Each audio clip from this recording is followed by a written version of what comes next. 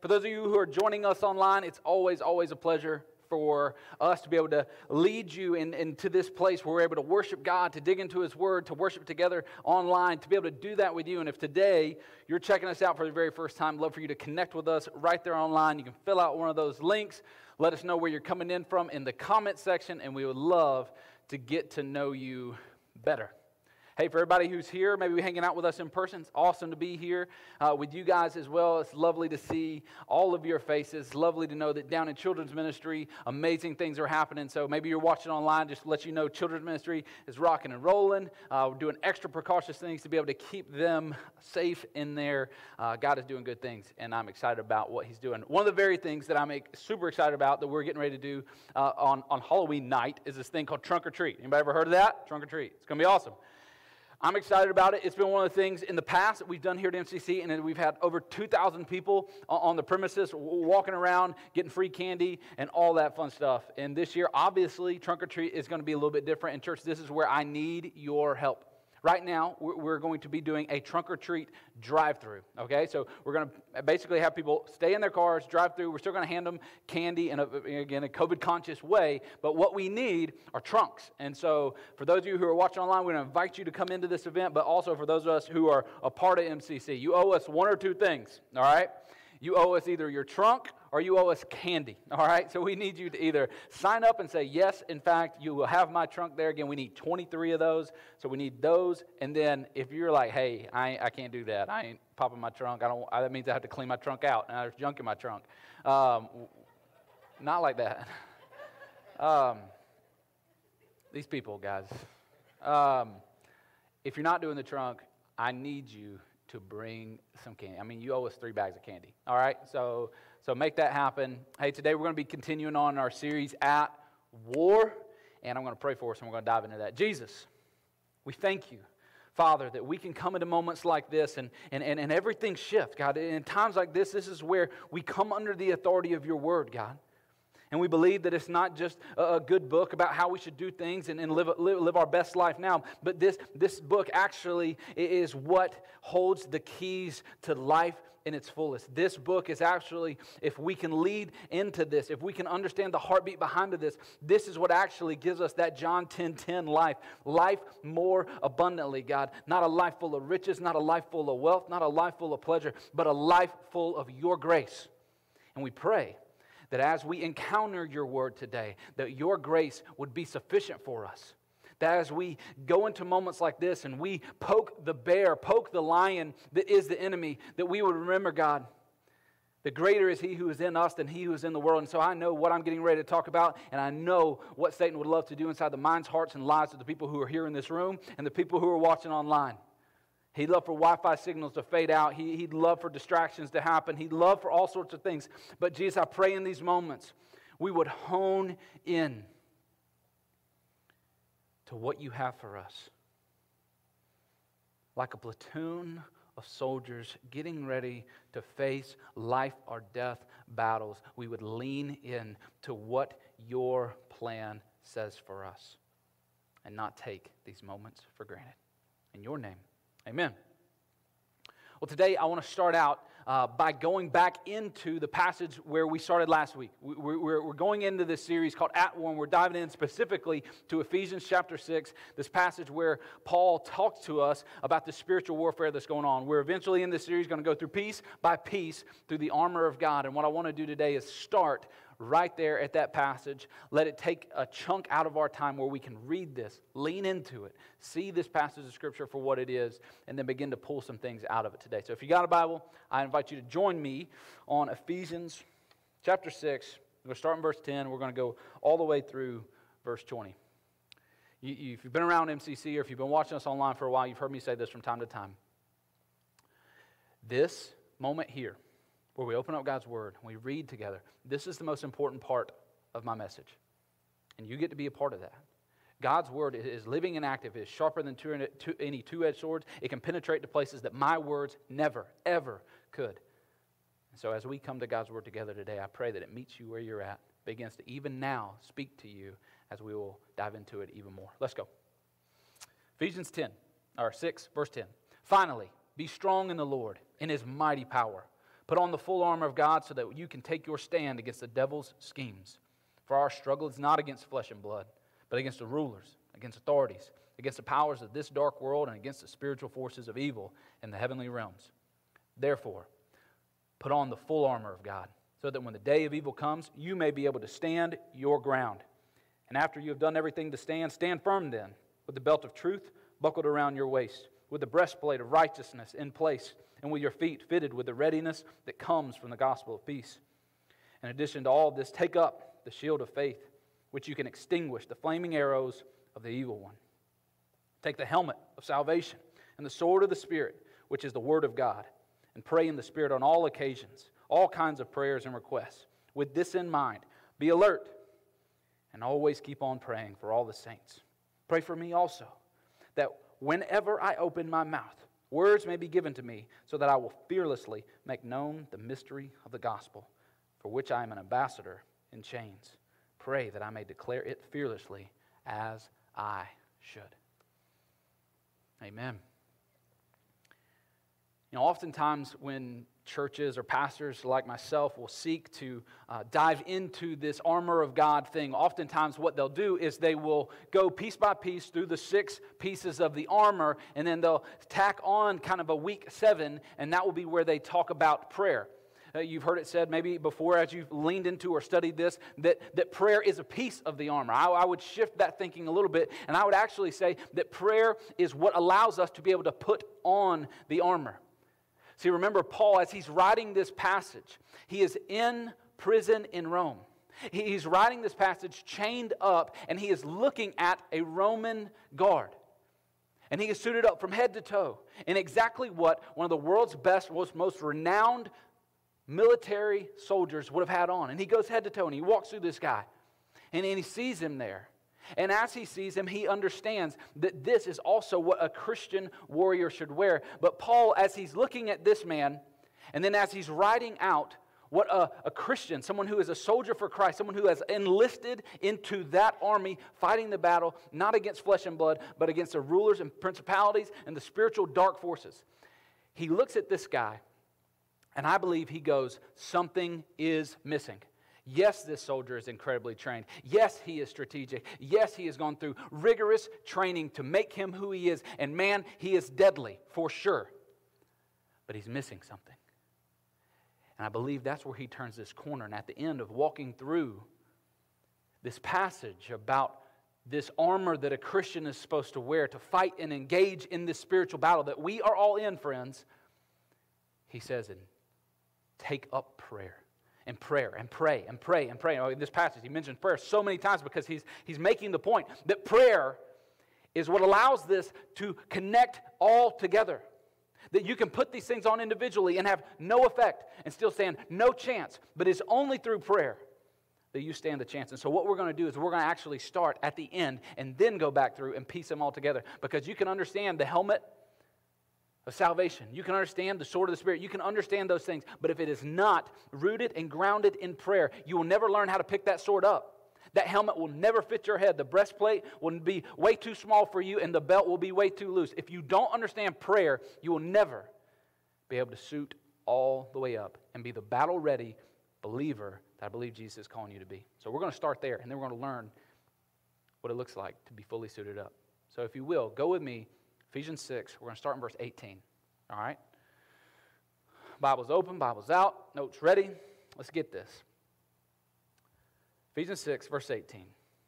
He says, and pray in the Spirit on all occasions with all kinds of prayers and requests. With this in mind, be alert and always keep on praying for all the Lord's people. All right. You don't get very far into that. We can skip over things and be kind of like, okay, cool, yeah, pray in the Spirit. Well, that's good. But you don't get 4 words into that, at least if you're reading slow, and go, oh, what does that mean? Look what he says right there. And pray. Okay, we're like, okay, cool, I know how to do that. But then he throws us a curveball. He says, and pray in the Spirit. Now, if I were to ask you to explain what it means to pray in the Spirit to a 4th grader, how would you do that? Pray in the Spirit. Like most of us would go, I don't know where to begin. If I was to ask you to pray, and figure out what does it mean to pray in the Spirit, and then explain that to a 14-year-old. Most of us would be like, still, I don't know, okay? And then take it to even a more mature. It's like a 44-year-old. We say, hey, I want you to understand what it means to pray in the Spirit, so much so that you can explain it to someone who's 44-year-old, a peer. What does it mean to pray in the Spirit? What if I asked you? What does it mean, friend, to pray in the Spirit? Because again, if Paul, he says there is a literal war going on for your family, for your life, for your soul. There's an enemy who seeks to kill, steal, and destroy. And you, the only chance you have is to put on this armor. And he says prayer is the thing that gets it on. And then the way he tells you to pray is he says, pray in the Spirit. Which we look at and go, well, what in the world does that actually mean? Like, I pray, but am I praying in the Spirit? I'm praying for my food. I'm praying for things. I'm praying for people. Is something I'm missing here, Paul? What does it mean to pray in the Spirit? Today, that is going to be what we're going to spend a bulk of our time diving into. What does it mean to pray in the Spirit? First of all, you have to understand the role of the Holy Spirit.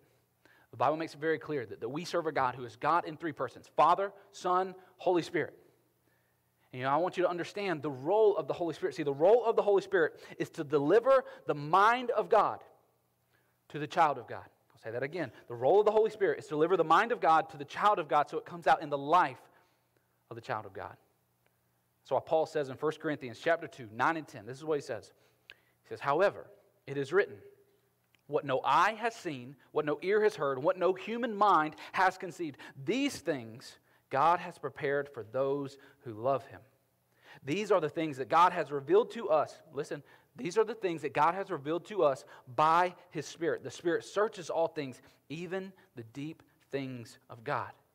See, Paul, as he's setting up this passage, he say, there is this evil day that we are in, and the only chance you have of withstanding this evil day is being able to pray in the Spirit, put on this armor of God.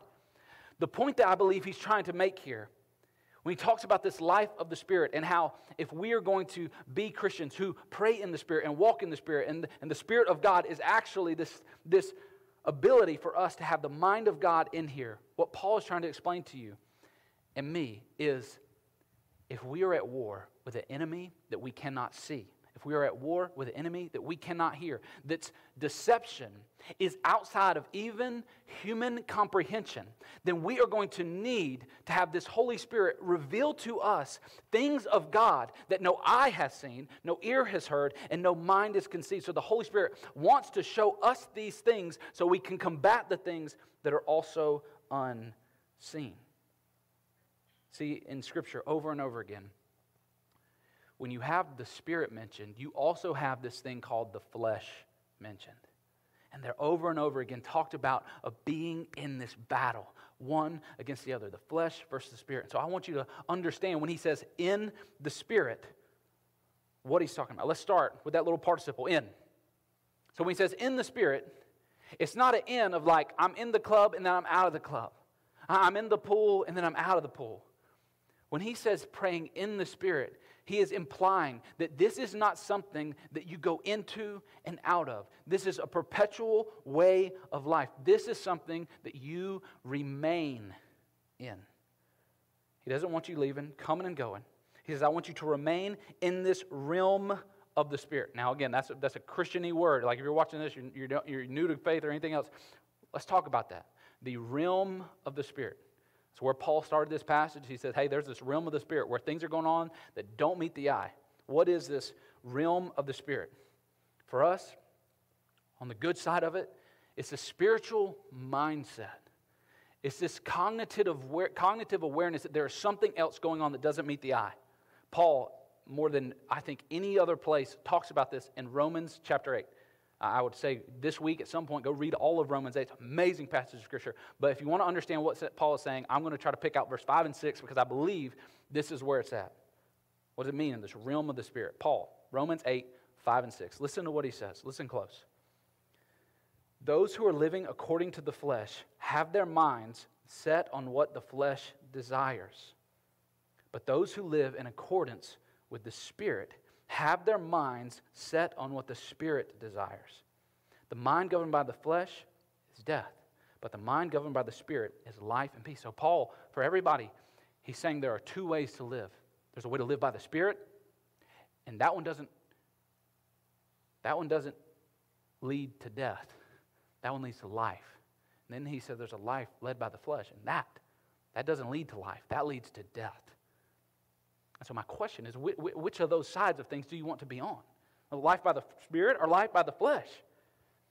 And Paul goes on to say that the life in the Spirit is life and peace. And I don't know about you, but that's the life that I'm after, a life with some peace in it. And so when you're walking in the Spirit, you have this mind of the Spirit. And this has to do with the way we think. Man, so much of the battle that we face has to do with our thought process, the way we think about things. It's been said that the most important thing about you is what you think about when you think about God. See, this tension between the flesh and the Spirit. Jesus wants you to think spiritually, not secularly. He wants you to think biblically, not worldly. He wants you to think the thoughts of Christ and not the thoughts of man. In Galatians chapter 5, 16 and 17, he laid this out. Love these passages. And as you can tell here, I'm not trying to explain this to you with my human understanding. I'm using everything that's in Scripture to be able to help you understand. What does it mean to pray in the Spirit? Scripture makes that really clear. Look at Galatians 5, 16 and 17. Paul says, "So I say, walk by the Spirit, and you will not gratify the desires of the flesh. For the flesh desires what is contrary to the Spirit, and the Spirit what is contrary to the flesh. They are in conflict with each other, so that you are not to do whatever you want." Let's say that together. You are not to do whatever you want. We can't just say that to our kids. We have to say that to ourselves. So he says, okay, pray in the Spirit. If we're going to do that, we've got to understand there's a battle between our flesh and the Spirit. So let's take a second. We've talked about the Spirit side. We have some Bible verses for that side of things. Let's talk about the flesh. What is the flesh? Paul gives us a really good hint at the end of verse 17. He talks about what is the flesh. See, the flesh is that thing in you that wants to get pleasure on your own. It's that thing in you that wants things to be your way, to get pleasure outside of getting it and receiving it from God.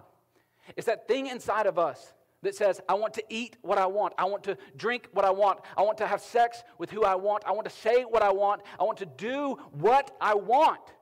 That's the flesh. And James, the brother of Jesus, he made it really clear that we have these evil desires that wage war against us, and they're dragging against us, pulling us away from the good that God has us. And Satan knows what those desires are, and so he entices us based off of those desires. Your desires are a little bit different than my desires. But he says here that if you walk by the Spirit, you will not gratify the desires of the flesh. Now, our propensity, when we see that verse, is to actually misread it. We misread it because we want it to be different. We want it to say, if you walk by the Spirit, you will no longer have the desires of the flesh. That's what we wish would happen. That, like, if we were just walking in the Spirit, we would no longer want to take a second look when we see that person jogging on the sidewalk. We want it to be to where, if we could just do a little bit of fudging on our taxes, we would get a whole lot more back. We want it to be at this place where, we can really be honest about how we're feeling instead of kind of telling white lies to hide it all. We want it to be this place where we can just live by the Spirit, and all of those desires will just stop. Has anybody else ever experienced that in their life? Have we, found that desire to be there? I don't think there's anybody in this room who is so spiritual, or anybody watching online who is so spiritual and so walking in the Spirit that they have just found this place, this magical place where every desire to do anything that was sinful is just completely gone. But an equally more dangerous reality happens oftentimes when we read this verse and we put it in reverse.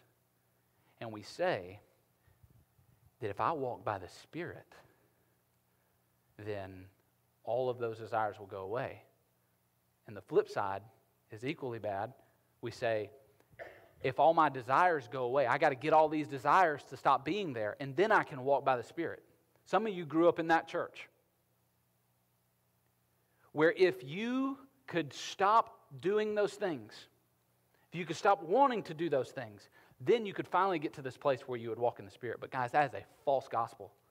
Paul says that is the furthest thing from who Jesus is and what the Holy Spirit wants to do in your life. If you truly want to experience the grace of God, you ought to understand that if you continue to walk in the Spirit, if you trust in who He is, if your mind is not on things of this earth, but they're on things in a heavenly kingdom, then what you'll begin to experience is the things that your flesh desired. You will finally, because you are walking in the Spirit, you will finally have the power to say, I can resist.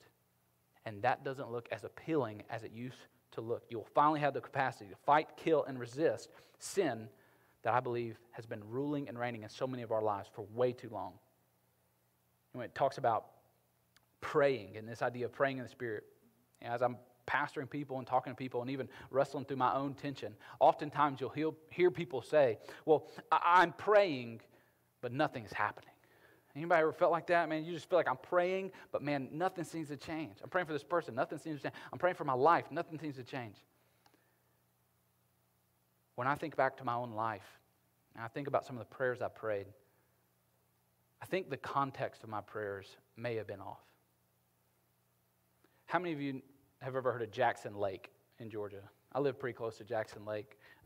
It was funny when COVID happened, there was this meme that was going out, or it was like a Facebook post, and it said, I'm not scared of COVID, I swam in Jackson Lake as a kid.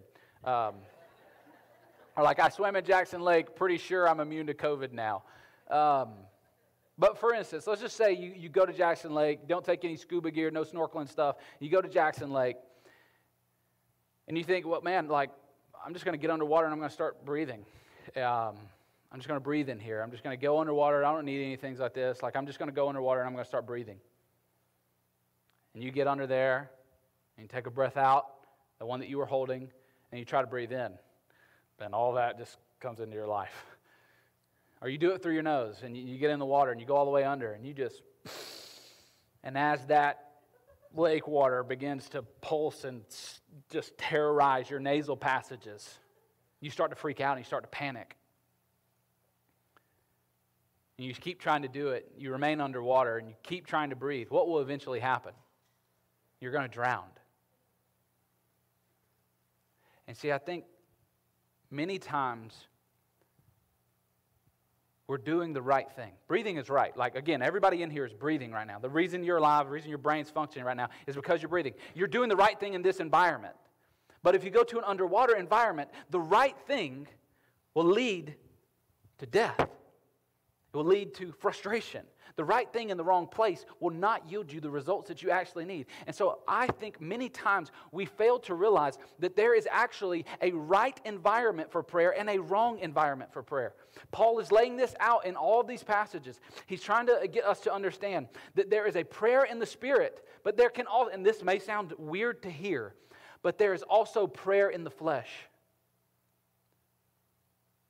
And I'm afraid that so many of us American Christians find ourselves only praying in the flesh, praying for our own desires, praying for our will to be done on earth as it is in heaven, praying for us to be able to have the things that we need, praying for this right person to get elected, praying for these right things to shift and change, praying for only our kids to be able to get into the right school and marry a good girl and do all these things. And we find ourselves praying for all of these things and wanting the results of these prayers more than we actually want the God who we are praying to. And see, those are prayers that I believe are prayers that are the right things, the wrong motives, in the wrong environment. And they're going to leave us feeling desperate, wanting, and eventually Satan is going to use and twist those prayers to make you angry at God so that you will turn your back on Him. And my hope is that we would be a church who begins to understand what it means to pray in the Spirit, to long for the heart of God more than we long for what a God can give us.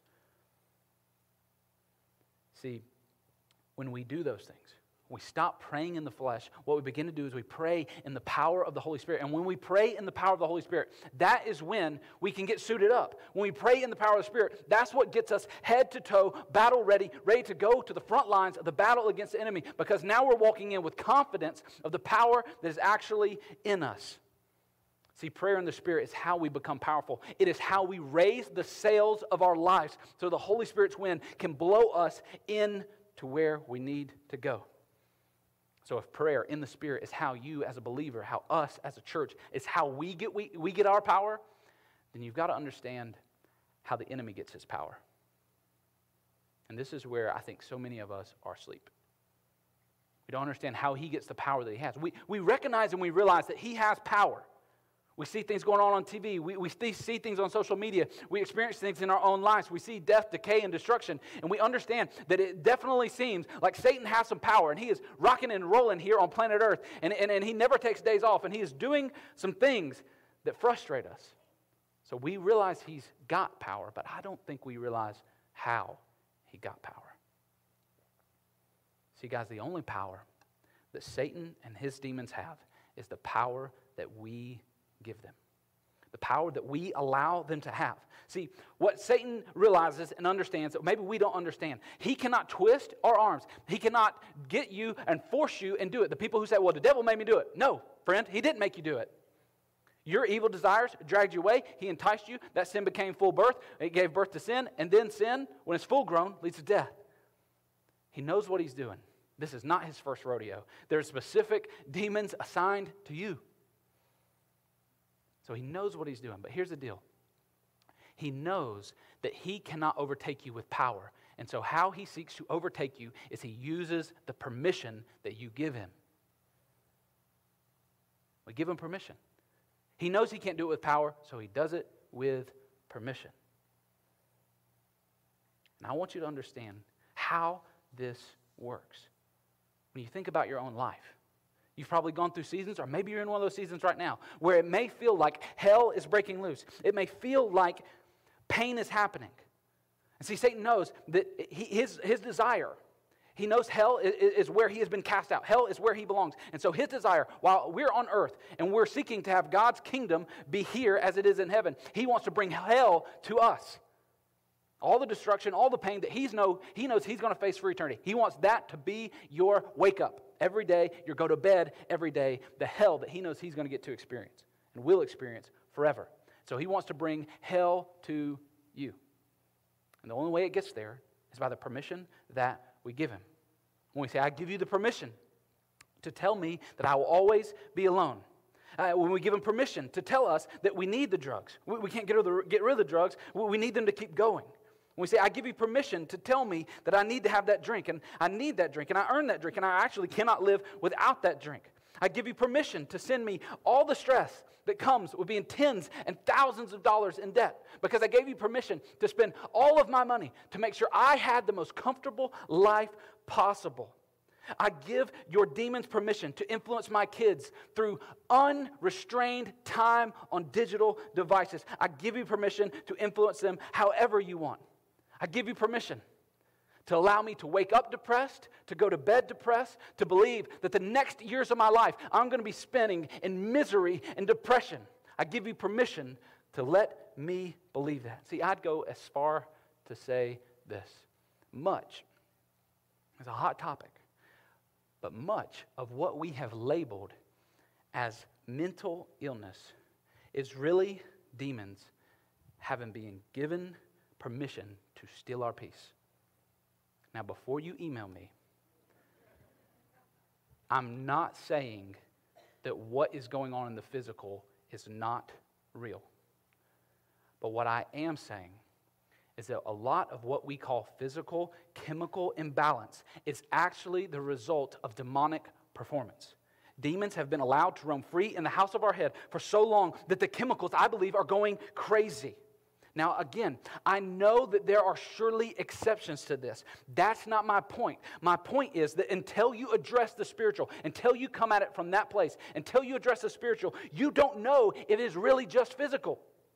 And so many people, we just run around, and at the moment we feel sad for 2 weeks in a row. Well, this is a physical thing. I need to go get this. I need to go do that. And we never come at it from a spiritual plane. And see, if it started in the spiritual realm, which again, I believe if we're going to be Bible-believing Christian, that everything that is negative, that is wrong, that is painful, that is broken in this world, even our emotional side, everything that is in that spot, it started in a spiritual place. And so if it started in spiritual and we're only addressing the physical sides of it, then you'll never get to the real problem, because the demons have given permission to stay there as long as they just calm down. And they're still there. And like roaches, they're not going anywhere, because we've given permission and not really given them the admonition that they are, in fact, the root part of the problem. And our unawareness of what's really going on in the spiritual realm, Satan's strategies have allowed those things to mess up our lives. And my hope is that we would be people who stop giving permission. Who stop giving permission. And again, prayer, it is only through prayer. Prayer is the only thing that you have in your arsenal. Prayer is it. Prayer is the only way that you revoke the permission slip that you've given the enemy over your thoughts, your life, your mind, and your family. Prayer is the only way that we have power enough to revoke the permission that we've given him. You don't have power to push him out on your own. You have to say to him, you no longer have permission to run my life. You no longer have permission to steal my joy, to spend my money, to keep me isolated, to steal my joy. You no longer have permission. There may have been times in the past where I gave you permission to bring hell to me. But we need to be the type of people who say, yeah, I may have given you permission to bring some hell to me in the past, but from this day forward, in Jesus' name, the only thing that you have permission to do is to get the hell away from me. And I think that we come to these places, man, where we pray so soft. And like we pray these prayers that are all put together and nice, but man, you're in war. And you got to believe that you're fighting from victory. And again, like some pastors that preach on spiritual warfare and they go, I've read the back of the book. We win. Newsflash, friend. There is no we in this. You didn't do anything to win. Jesus won. You at best are a trophy of his grace that he has on the mantle of heaven. That's you. You didn't do anything in this. So we gotta get this in our head, man, that's who we are. And that grace that was sufficient to get us there as trophies of his grace is sufficient for us right now on the battlefront of our minds. That's why Paul, when he started this thing out, he said, we wrestle. I mean, it's even that W-R-A-S-S-S-L-E. We wrestle against not an enemy that is flesh and blood. And this terminology for wrestle is like I'm trying to drag you to the ground and get you to tap out. That's what Satan wants to do. He wants you to tap out. And so in regards to prayer, we got to get in this shift. Prayer has got to stop becoming a wish list. God, I wish you would do this. I hope you do this. I really would love to have, a secondary source of income. God, I wish these kids would behave a little better. Prayer is not a wish list. Prayer is a weapon. It's rooted in what God has done through Christ to weaponize his grace in our lives. That's what prayer is. And it's high time that we begin to figure that out. So when, practically speaking, like in our lives, it's got to change how you talk to people. It's got to change what you post. It's got to change even what you think. See, when we talk to people, when we talk to ourselves, and most definitely when we talk to God, we're not talking to him as people who are coming from this place of, God, I hope you do this. God, I hope nobody in my family gets COVID. Like, we don't approach things from that. We approach things by saying, I am not. The God that I serve is powerful. He is able. He is mighty to save. And I think so many times we get so consumed with nothing frustrates me more. No, there's a lot of things that frustrate me. This is one of the things that frustrate me. Because I see it as an enemy tactic. And I know it's lighthearted and it's done in jest. But when people, like Bible-believing Christians, when we post stuff online, this making a joke out of our anxiety and depression. And I'm reading this, I'm going like, you've given it the front door. Like it's racking in, it's tearing up your life. It's not a joke. And Satan would love for you to just let it stay a joke. It's not a joke.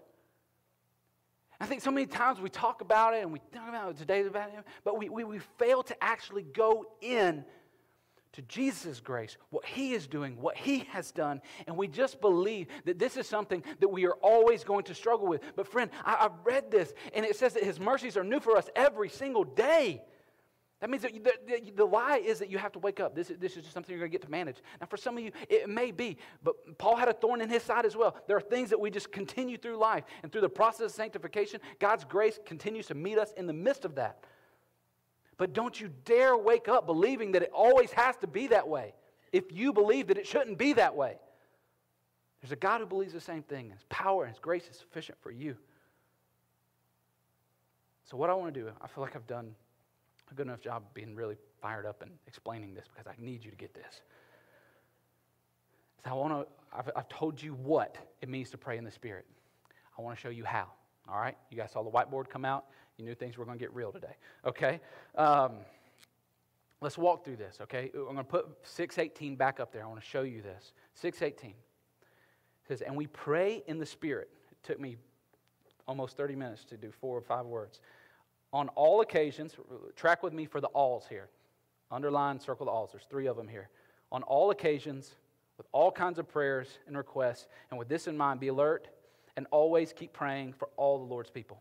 Okay? So I'm going to show you how we pray in the Spirit. Figured out what it is. Let's learn how to do it. Okay? We learned through the alls. A, forget my left-handedness. First thing is all time.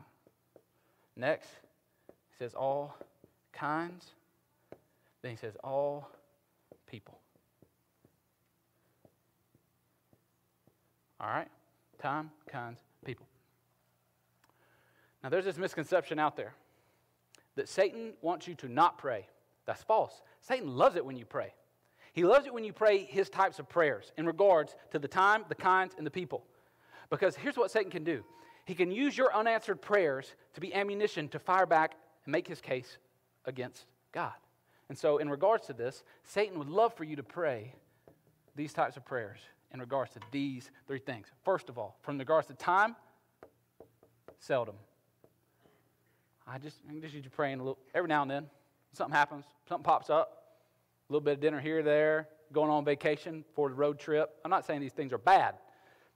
Jesus, keep us safe, you know.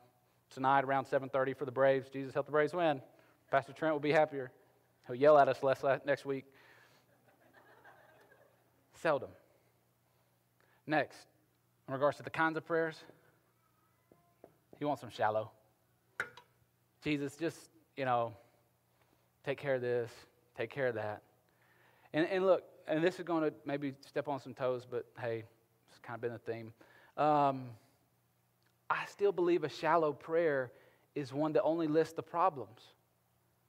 Like this story of God's grace, the Bible that I read is much less of just the problems that exist in humanity as much as it is the grace of God to overcome the problems that humanity faces. And so if we leave our prayers at just the problems, I think we have only hit the surface level of those prayers. And Satan loves for us to stay there because he gets us focused on the problem more than the God who can solve it. People. In regards to people, he wants them prayers to say self-centered.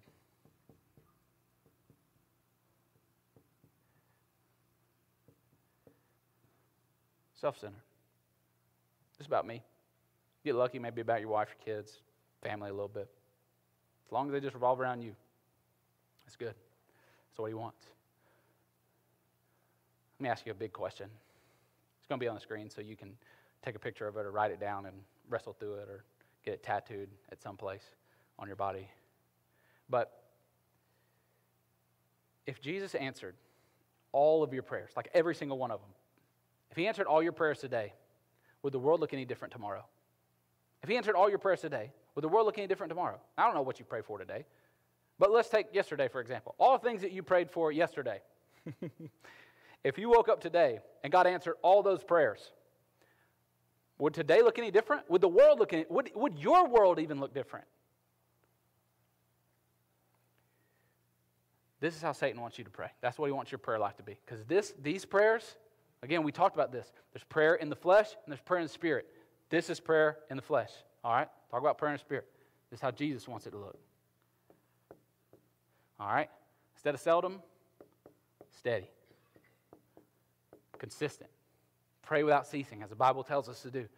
as we're going. I heard a preacher say this weekend as I was doing some research and studying on this. He says, I never pray for more than 20 minutes, and I never go 20 minutes without prayer. I was like, oh, that's it. I can't pray for more than 20 minutes either. I just get distracted, and I start thinking about, fish and other things, and, how to fish, how long could a fish breathe out of water? In my mind, just goes to random places, a circus up here. But he wants us praying steady prayers, consistent, as we're going, walking in that spirit, in that spiritual realm, steady prayers. Next, what kind? Seasoned. When I say seasoned, this is what I mean. Think about a war veteran, one who's still serving, someone who's a sergeant, a captain, general, someone who's been there, who's seen stuff. This is the type of guy that in the midst of battle, he knows what's needed for the situation because he's seen the situation happen before. And I believe in regards to our prayer and what kinds of prayers we should pray, Jesus is saying, hey, I've allowed you to experience some things, to feel some things, to go through some hurts, to go through some pain. And I need you to be able to look at the scope of what's going on around you and know what type of prayers for the type of people who are in your life. I need you to pray seasoned prayers, prayers like you've been there before. Next, in regards to people. He wants us to be praying for someone specifically.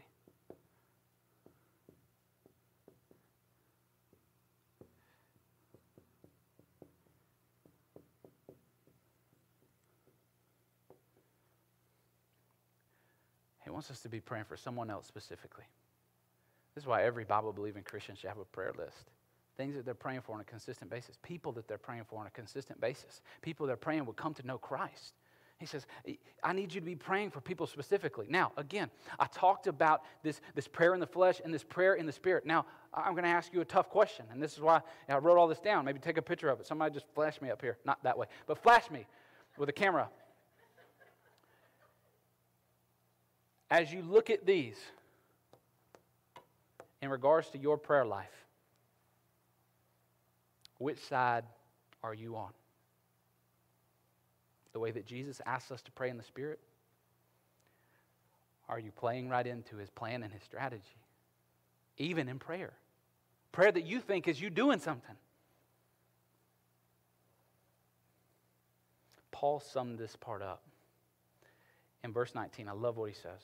19 and 20. He says, pray also for me, that whenever I speak, words may be given to me, so that I will fearlessly make known the gospel, the mystery of the gospel.